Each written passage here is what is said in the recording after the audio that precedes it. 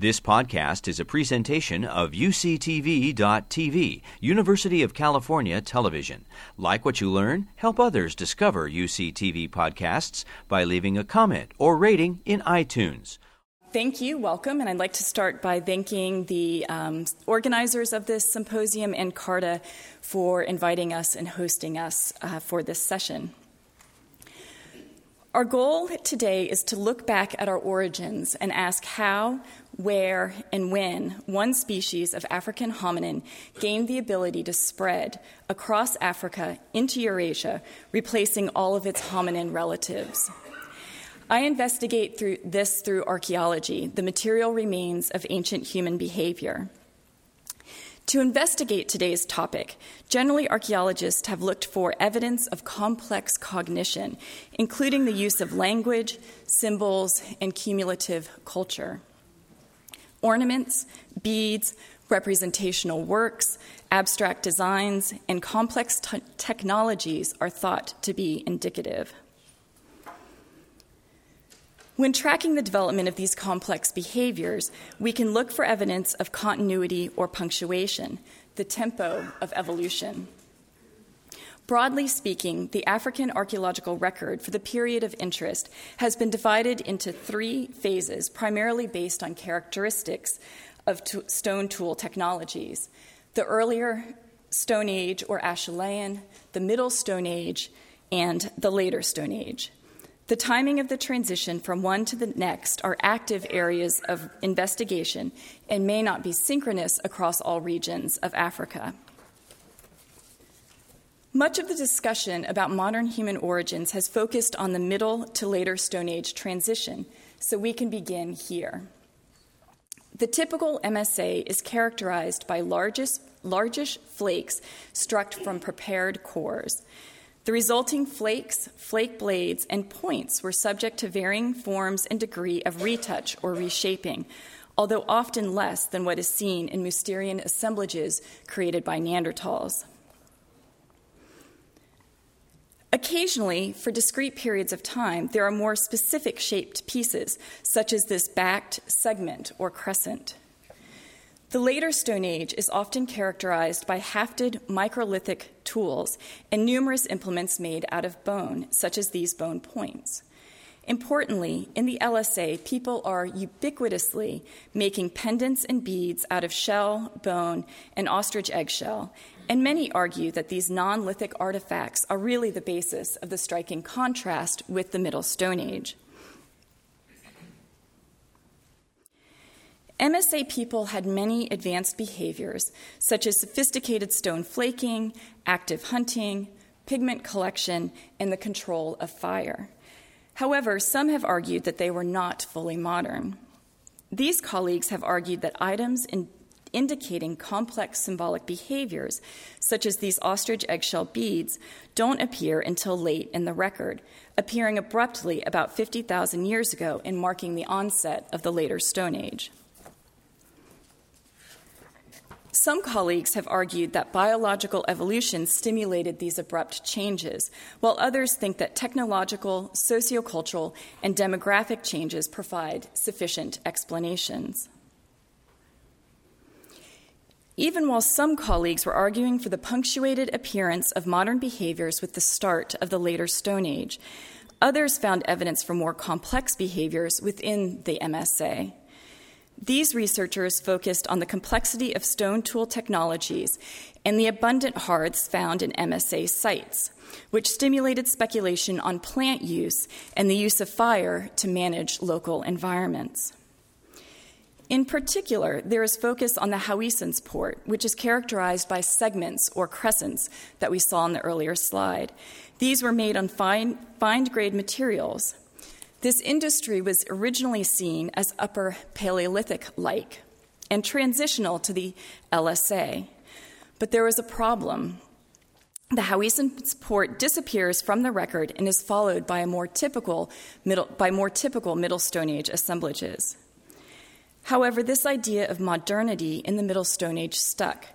Human fossils had pointed to Africa for the origins of modern humans, and genetic studies were confirming that all living humans can trace their ancestry back to Africa. The idea that the Middle Stone Age showed evidence of advanced, even modern behaviors gained support in the 1990s, especially with the announcement of these two bone assemblages associated with Middle Stone Age artifacts. At Bloombost, the points were associated with the distinctive Still Bay variant of the Middle Stone Age, characterized by these bifacial points, which Palavia also just showed us.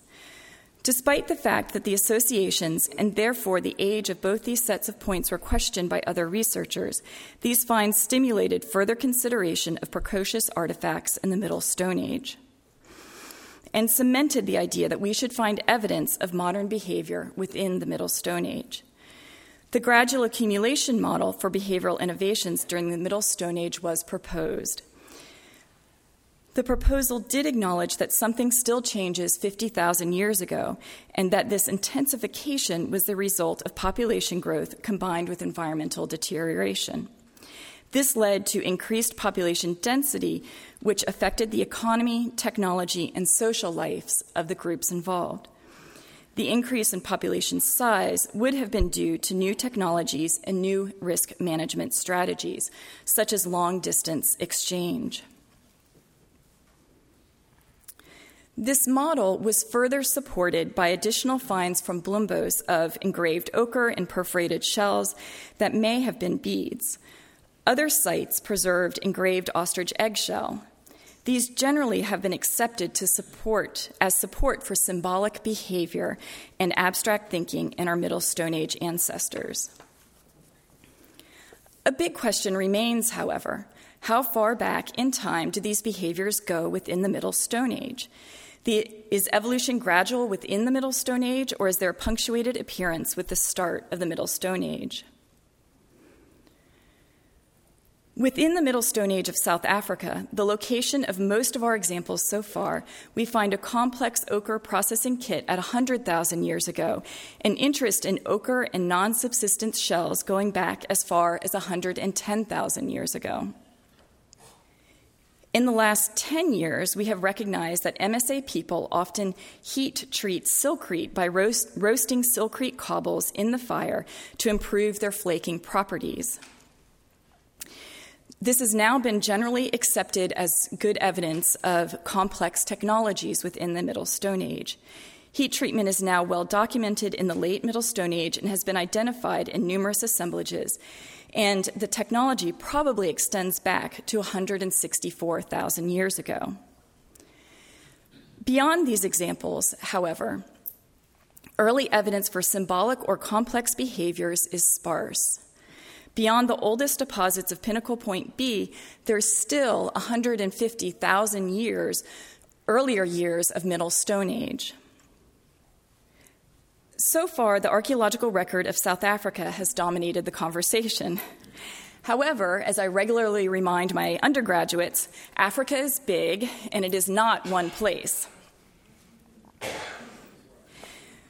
North Africa, particularly Morocco, is also interesting because it has provided the largest sample of early modern humans, as we heard about earlier from Jean-Jacques Houblon, with some morphological characters that link them with the earliest fully modern humans expanding out of Africa and into Europe. The later Middle Stone Age of North Africa is often expressed as the Aterian variant, characterized by stemmed points and scrapers, bifacial foliates, and end scrapers. Turning focus to North Africa, at Taferalt Cave in late Aterian contexts, excavators found perforated shells that were likely used as beads, based on polish from useware and ochre residue. These are similar in form to those from Bloombost, although the procurement and potential manufacturing differ. In Morocco, the antiquity of interest in non-subsistence shells can be pushed back to 115,000 years ago into the Maghrebian Mousterian.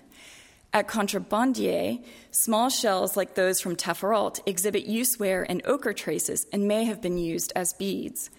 These were found alongside larger shells also collected already dead on the beach, like those from Pinnacle Point 13B.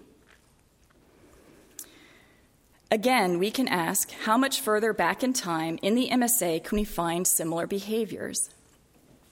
As we go back further in time, of course, appropriately aged deposits become rare, especially those that have benefited from modern excavation practices. And we get to see these stone artifacts for the third time today. So one exception, which we've heard about earlier, is Jebel Arud. These deposits provide a lower boundary for the Middle Stone Age of the region and preserve evidence of a Levallois-based stone tool tradition and fire use. However, we have not yet found ochre or evidence of engravings or ornaments. From my current reading of the record, there is continuity from the late, earlier Stone Age to the early Middle Stone Age. For example, late ESA people were already interested in using ochre, something that we find well established within the MSA, even the early MSA at Alorga-Sile. However, other signs of complex behavior, such as ornaments, engravings, or even heat treatment, are extremely limited and not always well contextualized. However, to make this comparison robust, there is dire need for more assemblages from both the late ESA and early MSA from good contexts, especially those that preserve materials in addition to stone. As I have presented here, within the Middle Stone Age, there is strong evidence of increasing behavioral complexity, such that the later MSA is quite different from the earlier MSA.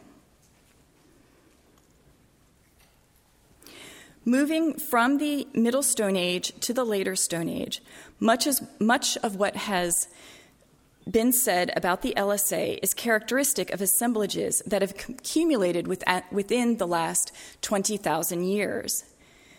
There are unfortunately few examples of well-preserved, well-excavated, well-dated early, later Stone Age assemblages, especially those with non-stone components. One exception is Border Cave, where the early LSA component preserves perforated marine shells, ostrich eggshell beads, and bone tools, dated to about 44 to 42,000 years ago. One challenge in further investigating these developments within the Middle Stone Age and into the later Stone Age is that many of these examples that I have mentioned are isolated. Generally, instances are few and far between, and interpretation is confounded by the archaeological challenges of building robust chronologies and preservation. A second challenge is that the evidence is especially sparse in the regions where expanding human populations would have left Africa. Further, we lack direct archaeological evidence of a demographic expansion 60 to 50,000 years ago. Something did change 60 to 50,000 years ago to encourage a population to expand out of Africa. But what and where? Was the population expansion found throughout Africa or just within the one region of the source population? In order to move forward, we need to develop better defined and more specific models that allow for the generation of testable hypotheses. We need to further refine the timing of these expectations and incorporate them into a regional approach. Variation between regions seems clear, and that's one of the things I think today's symposium has really highlighted is the variation that we see within Africa. And regions such as West and Central Africa remain virtually unknown, again, especially with regard to the non-stone components of their assemblages. And of course, any behavior-based model needs to be well integrated with the data from human paleontology and genetics. And so I think symposiums like what has been organized today is a fantastic way to keep people working on different lines of evidence integrated, talking to each other, and updated on the types of data that are being produced. Thank you. You've been listening to a podcast by University of California Television. For more information about this program or UCTV, visit us online at uctv.tv.